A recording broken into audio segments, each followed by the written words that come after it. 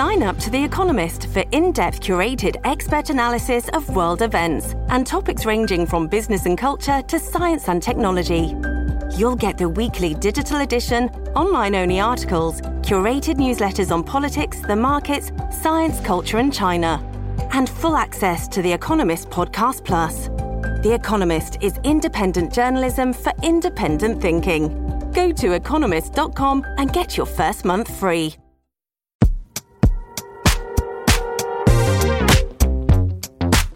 Hello, it's Monday the 18th of September. I'm Miranda Sawyer, back once again like a renegade master. Welcome back to Paper Cuts, the modern newspaper review, where we put a big pile of UK newspapers on a therapist's couch, then analyse their problems and right-size their triumphs, all whilst pulling faces behind their backs. And we're getting some lovely reviews from you listeners. A simply fabulous way to keep up with the news, says one, which is great, as simply fabulous is how I sign off my emails. We're out mid-morning every Monday, Wednesday and Friday, so hit subscribe on your favourite podcast app and you'll never miss an episode. Now, here are the headlines for today's show. Russell Brand denies accusations of rape, sexual assaults and abuse, accuses papers of coordinated media attack. Guess who's back? The B word, Brexit, is back on the front pages as Keir Starmer says he'll seek a major rewrite of the Brexit deal if Labour get into power. And paperback shysters. There's a lot of celebrity books out there, but the celebrities aren't writing them. Welcome to Paper Cuts. We read the papers so you don't have to. Thanks for joining us on Paper Cuts, where we know all the answers to the cryptic crossword clues. I'm Miranda Sawyer, and joining me on the show today is writer and recent Huey Morgan fan, John Elledge. Hello, John. Hello. I like the way these intros are getting more and more baffling for anyone who doesn't follow me on Twitter. Yes, just consult Twitter. Also, we're not going to explain it. Also with us is comedian and longtime Huey Granty fan, Grania Maguire. Hello, Grania. Hello. In the words of David Cassidy, before he left the Partridge Family, I'm just very happy to be on this podcast. John, what do we have on the front pages today? What are our headlines? So, The Guardian has Unite launches Red Wall push for more radical Labour policies. That's probably not the story you were expecting. Over in the Eye, it is the story you were expecting. An open secret, Russell Brand broadcasters face questions over failures. And The Sun has similarly gone with Beeb probe demon Brand. Okay, yes, one story dominating. Grania, what do you have? So, the Daily Mirror, what did TV chiefs know? Brand predator in inverted commas claims. The Times also, leading with that story, Brand faces more claims. And then the Daily Star, also tackling a very big issue, Hurricane Lee storms in with fortnight's rain in day. Headline, Britain on the lash. Yeah, nice headline. We like that. Now, dominating the papers yesterday and today is the Times and Sunday Times investigation into comedian turned online anti-establishment wellness guru Russell Brand. 4 women have accused him of separate sexual crimes between 2006 and 2013, including rape, sexual and emotional abuse. He denies it all and insists that his sexual relationships have always been consensual. He released a video on Saturday refuting the claims and accusing the media of joining forces against him in a, quote, coordinated media attack. This is indeed a joint investigation by The Times, The Sunday Times and Channel 4's Dispatches, which brought out a 90-minute documentary on Saturday about Brand called Hiding in Plain Sight. So, John, why have these media outlets all come together?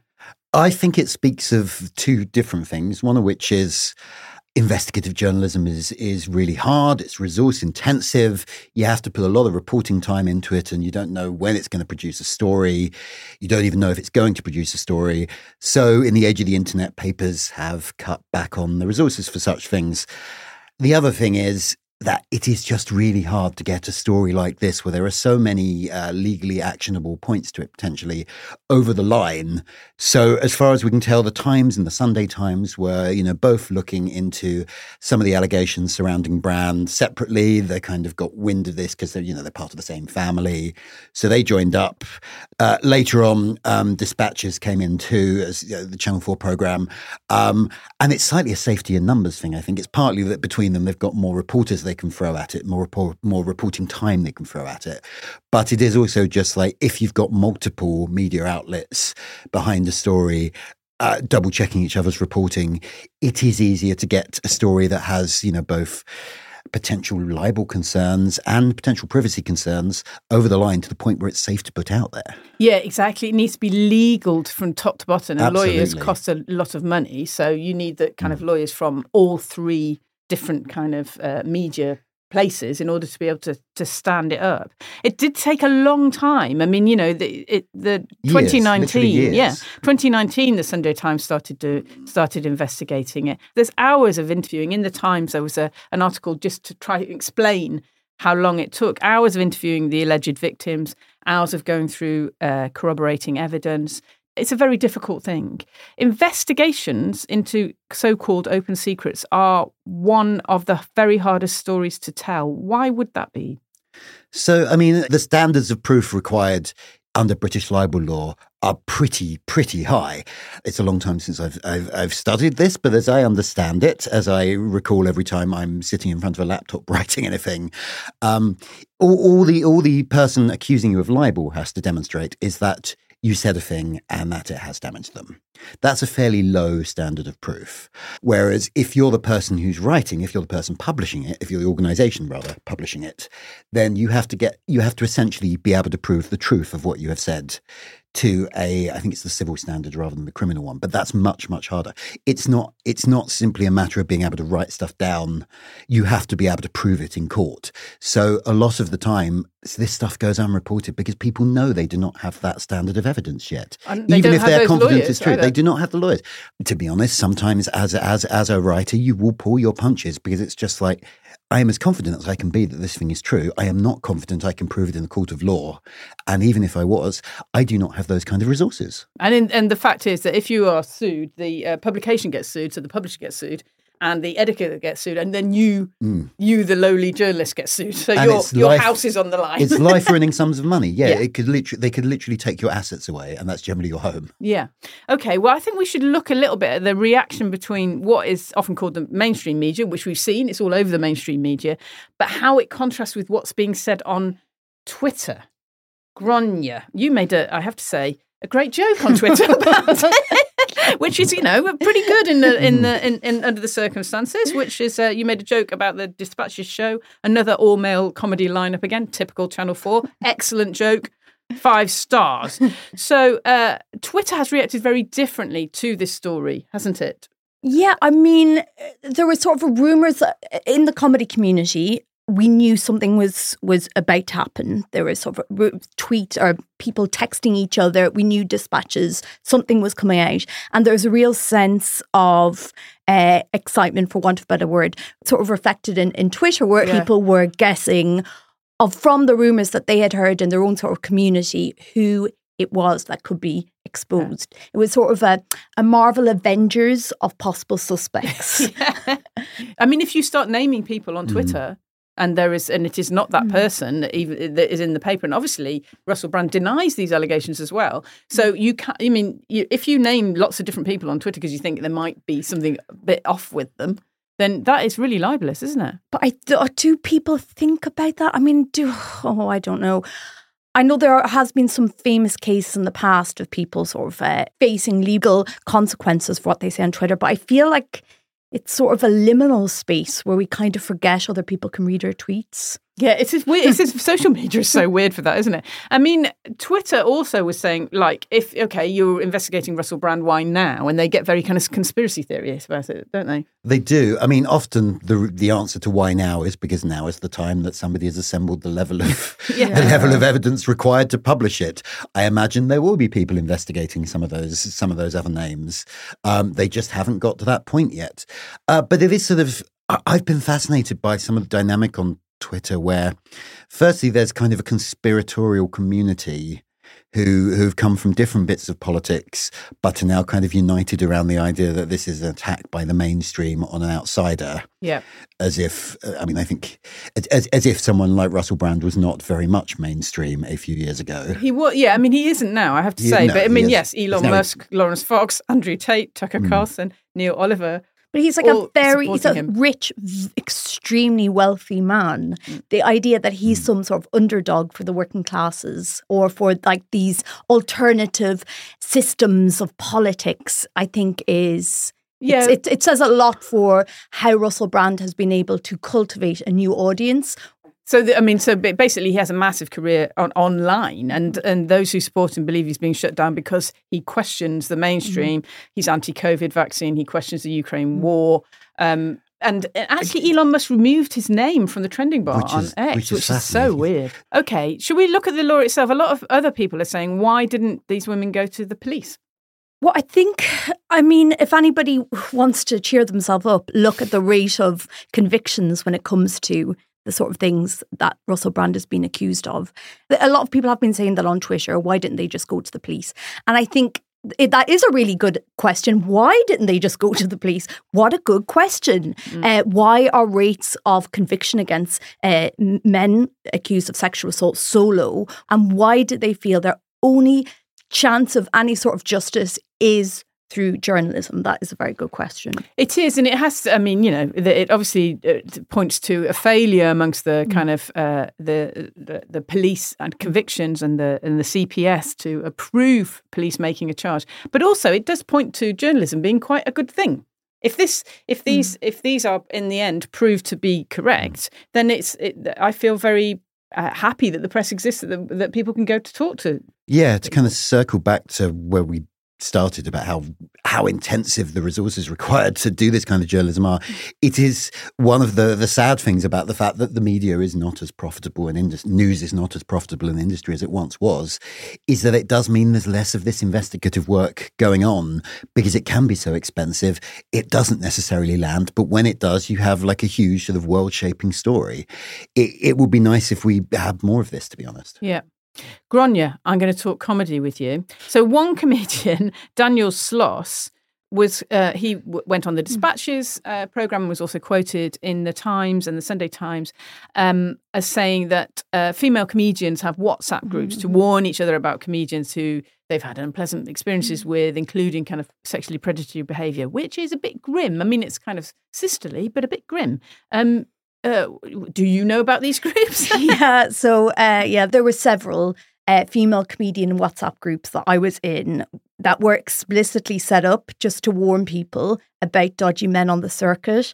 And I remember it's the only time I've ever felt powerful in a room full of male comedians and comedy writers is every now and then I can go, oh no, I always stick up for you on that group. Don't worry about it. It's the best feeling in the world. But it's the comedy industry, like a lot of industries, if there's no HR, there's no real accountability. Your power is only from your perceived clout, the perceived buzz around you.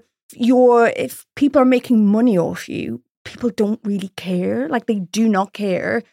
I think my tip on how to resolve this is I think people in the industry should treat male talent who have rumours about sexual impropriety the same way they treat female talent once they turn 35. I think that is what they need to do. Be like, okay, I know you're doing quite well, but like we like to shake things up and we have to introduce new voices and bye-bye. Yeah. See ya.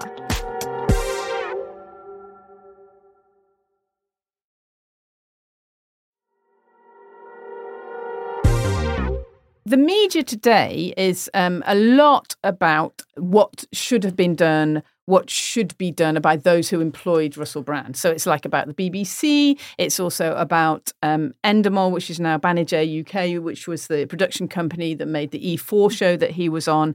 There's a lot of furore. I mean, Beeb probe demon Brand, it says on the cover of The Sun. So the idea is that there should be an investigation into those who employed him. Yeah, which is interesting because the BBC producer he worked with actually sort of left the BBC over the scandal in, 2009? Yeah. The thing where he crank-called Andrew Sachs' granddaughter. No, what happened was, he had a radio show on first on Six Music and then on Radio 2. And during this time, it was a pre-record, so he did it and somebody could have checked it. He phoned up Andrew Sachs, who played Manuel in Faulty yes. Towers and kind of left a message on the answer phone, him and Jonathan Ross, kind of gloating that Russell Brand had slept with his granddaughter. And actually, the head at Radio 6 Music, Leslie Douglas, resigned because of it. So there were consequences, but it seems like they kind of want more consequences. Yeah, I mean, I think to some extent this is a lot of the papers, not just those owned by Rupert Murdoch, but especially those, will take any excuse to attack the BBC because it is in some way a rival. But also I think there is an attempt to kind of like, we're already on day 3 of this story. There is also an attempt just to kind of move things on. As we've said from the start of this, it has taken years of reporting to get this far. It is kind of difficult for newspapers to come up with a fresh angle on it 2 days later and saying, accountability from broadcasters is just a way of solving that problem. Yeah. Yeah, I mean, on the E4 show, one of the allegations was that they allowed people to hand out his number to members of the TV audience. It's just, what I find extraordinary is like we were saying earlier, Russell Brand, he was never that good a comedian. Do you know what I mean? He wasn't like this once-in-a-generation talent that had to be treated with kid gloves. He was very much created by TV producers. He was given opportunity after opportunity after opportunity and just indulged. Now, on the front page of the Eye today is an opinion piece from Lucy Mangan about, quote, the farce of celebrity books.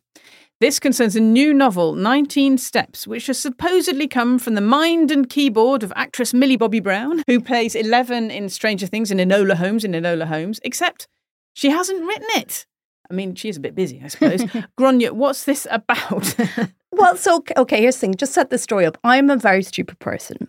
And genuinely, a few years ago, I was thinking, do you know what? Katie Price, fair play to her. She's got more focus than I thought because she's always bringing these memoirs many out. memoirs. And you know, as somebody who dabbles in writing, I'm like, it's quite hard. Like even something that's badly written is so hard to write. And you know, from what I read excerpts, it makes sense. There's a structure to it. It's all spelt right. It's like, where does she find the time? And then I discovered a little thing called ghostwriters. So the majority of books that are on the top 10 list, the majority of books that you see in supermarkets, W.H. Smith, are memoirs, celebrity memoirs, and the majority of them are not actually written by the face that you see in the front. They're written by incredibly talented ghostwriters. Now, that's usually in memoirs. Now, we're starting to have ghost-written fiction. So this is, Millie Bobby Brown's debut novel, 19 Steps. Except if you went into her little trailer, you wouldn't have seen loads of post-it notes and things scribbled out and, you know, her crying over a laptop because it was actually written by Catherine McGurl, who has written 14 other fiction novels. Yeah, so she's pretty good. She knows what she's doing. She knows what she's doing. So fiction has become like just another part of somebody's brand that they can bring out. Yeah. You know, someone else can do it for you. You've got your perfume range, you've got your makeup range, you've got your literary fiction range. So very interesting. Ghostwriting is a hard thing. I know a friend of mine did a kind of, you know, ghostwrote a celebrity's memoir. And so she was hired. And so what has to happen in those things is you do the interviews and you interview people about their early days. You know, you can imagine what you do really. But the person that she interviewed just couldn't concentrate and wouldn't come off her phone. And you thought, oh, it's something really important. Was just playing Candy Crush. Oh, my God. So she was like going, so should we talk about your childhood? And she'd go, oh, hang on a minute. I'm just, you know, it was really, really hard. Did this make it into the memoir? It's did like not. A chapter on how hard it was to get that banana or something. No, it did not. And she got an acknowledgement. But I do know people who've written very well, you know, big selling books, memoirs, who don't even get a mention at all, not even like, you know, in the credits at all, which must be gutting, I think. I don't know. I suspect. I mean, it doesn't appeal to me. Like one of the reasons I like writing for a living is because I like people on the internet saying, "Hey, you're great," and you like writing. I did. Yeah, no, I like having written. But like, I would think if you're a ghostwriter, then like you're not primarily doing it for the credit. Yeah, I think you're probably mainly interested in the paycheck. It's true, rather than where you fall in the acknowledgements. Yeah, it's true. If you've got an ego, which John, you have, so do I. That's why we like our names on our pieces. Yeah. Then, yeah, ghostwriting is not for you, I don't think. Now, here at Paper Cuts, we love a brilliant headline, and so do you, as we well know, which is why every week in our Fix the Headline competition, we offer you an excellent story with a less than excellent header. On Friday, we gave you a piece from The Sun disclosing the exciting news that a meteor crater had been found on an Irish beach, only for a local to explain that he'd made the hole using a kid's spade. The Sun's headline was, "Meteor site was hole dug by Joker. We knew you could do better, and you did." On X, Max Harvey offered Planet of the Japes, Paul O'Neill, Spade Oddity, and David Reimer, Sky Fool. Jerome K. Jerome gave us the Beatles-esque, Lovely Feet, a Meteor Maid. That's so sweet. You don't know this, do you? The Rita Meter Maid, you see. And Nick Horn, the more prosaic, Meteor Shite. On Threads, Ingrid Siderson tried Crater Creator is an excavator faker. But the winner is Keith Dowsett, with the frankly excellent Bucket and Space. Send us your size and your address, Keith, and we will ping you a truly beautiful and highly exclusive Paper Cuts t-shirt as modelled by John right here, which you can wear to work and play like the boss man you are. Now, what of the actual papers today? Gráinne, do any of them have anything as good as Keith's headline? Well, no, the boss has spoken, but sort of trailing in his wake, there's a lovely story about Kim Jong-un having a lovely holiday in Russia, and he's wearing a very nice Russian hat, and the headline is, "Third World Leader." Very good, and that's in the Mirror. What else do you have in the lovely Star? So in the Daily Star, there's a story about an angler who caught a 7.5-inch seahorse. Ooh. 7.5 even. And the headline is Catch of the Nay. Very good. Well done, the Star. Very good. Okay, John, what do you have? So the Sun has, weather's always a good source of news, isn't it? It rained a bit over the weekend, particularly in Devon. A month's rain falls in 24 hours at end of heatwave. The Sun's headline is, "It's Wet Timber." Aha, very good. Sticking with the Sun, page 3 is not what it used to be, has a story of Rory Stewart having once got himself locked into a toilet when he was the tutor to Princes William and Harry. There is a lovely Photoshop. I don't know if you can pick it up there. Just try not to look at the woman in her underwear. Anyway, the headline is, "MP Rory locked in King's Throne." Yeah, which is really funny because that picture makes him look like he's sitting on the toilet, like Doesn't in a look big locked in garden. anywhere, He's not locked anywhere. I mean, I think if the royal family want to go to the loo outside, whose business is that other than theirs, really? There is actually, surprisingly, there is a second story about the bathroom habits of the royal family. Back in the Star, page 14, about Doncaster racecourses where Charles and Camilla were at the weekend. They installed a special toilet just in case the king needed to go. The headline is, "VIP Charles has royal wee." That's very good. That Play is on quite good. he and we. Also, it's interesting he's still Charles. He's king. He's been king for a year. We didn't put, I mean, I suppose they did sometimes put Liz for the Queen, but generally speaking, there was a bit more respect, I think. But I just think Charles III was right there. An Irish woman speaks.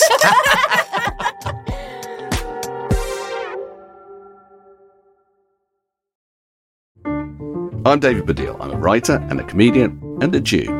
I'm Saida Varsi. I'm a businesswoman and a politician and a Muslim. Jews and Muslims always seem to be in the news or on the news. Lots of people talk about us, and this is us talking about ourselves. The kind of things that people say don't touch, we are going to go there. I mean, I think Jews and Muslims are talking about these things, but I think they're not talking about them together because they're worried that if they do, sparks might fly. A Muslim and a Jew go there. Find us wherever you get your podcasts.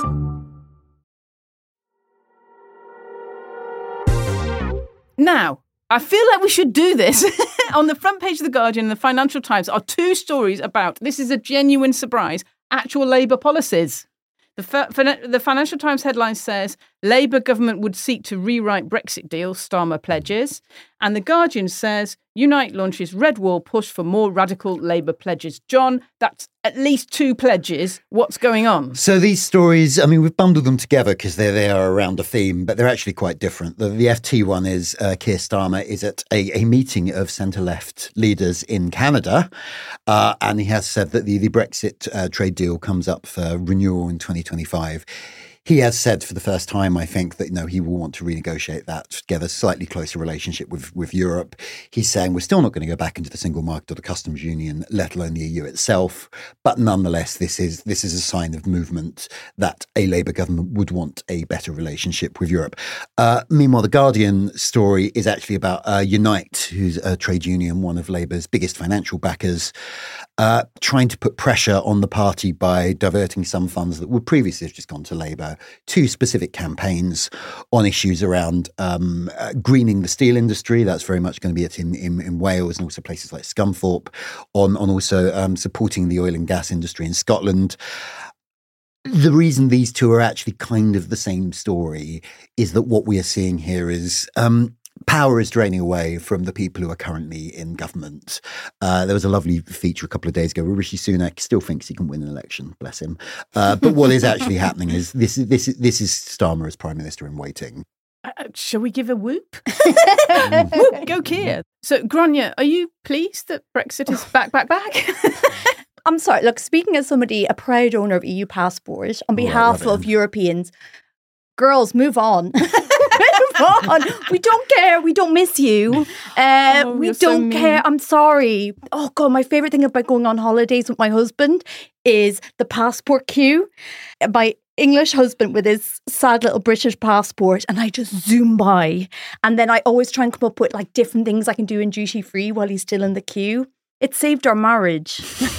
I love it so much. So thank you. I'm a big fan of Brexit just for that experience. And that's the end of today's Paper Cuts. Thanks to John. Thank you. And thanks to Gráinne. Thank you. Thanks for listening, and don't forget to follow Paper Cuts on your favourite podcast app. If you really like us, then leave us 5 stars on Spotify and Apple, and a Taylor Swift plus Beyonce multiplied by Billie Eilish review. You can also follow us on X and Instagram at Paper Cuts Show. The links are in the show notes. I've been Miranda Sawyer, and you've been listening to Paper Cuts on a day when The Guardian reveals that US military officials have appealed for help from the public to find a missing, presumably crashed, fighter jet. After the pilot ejected over South Carolina and it continued to fly. Why are we dumping that in the kind of and finally bit? Yeah. I want to know about this story. Tough luck. See you next time.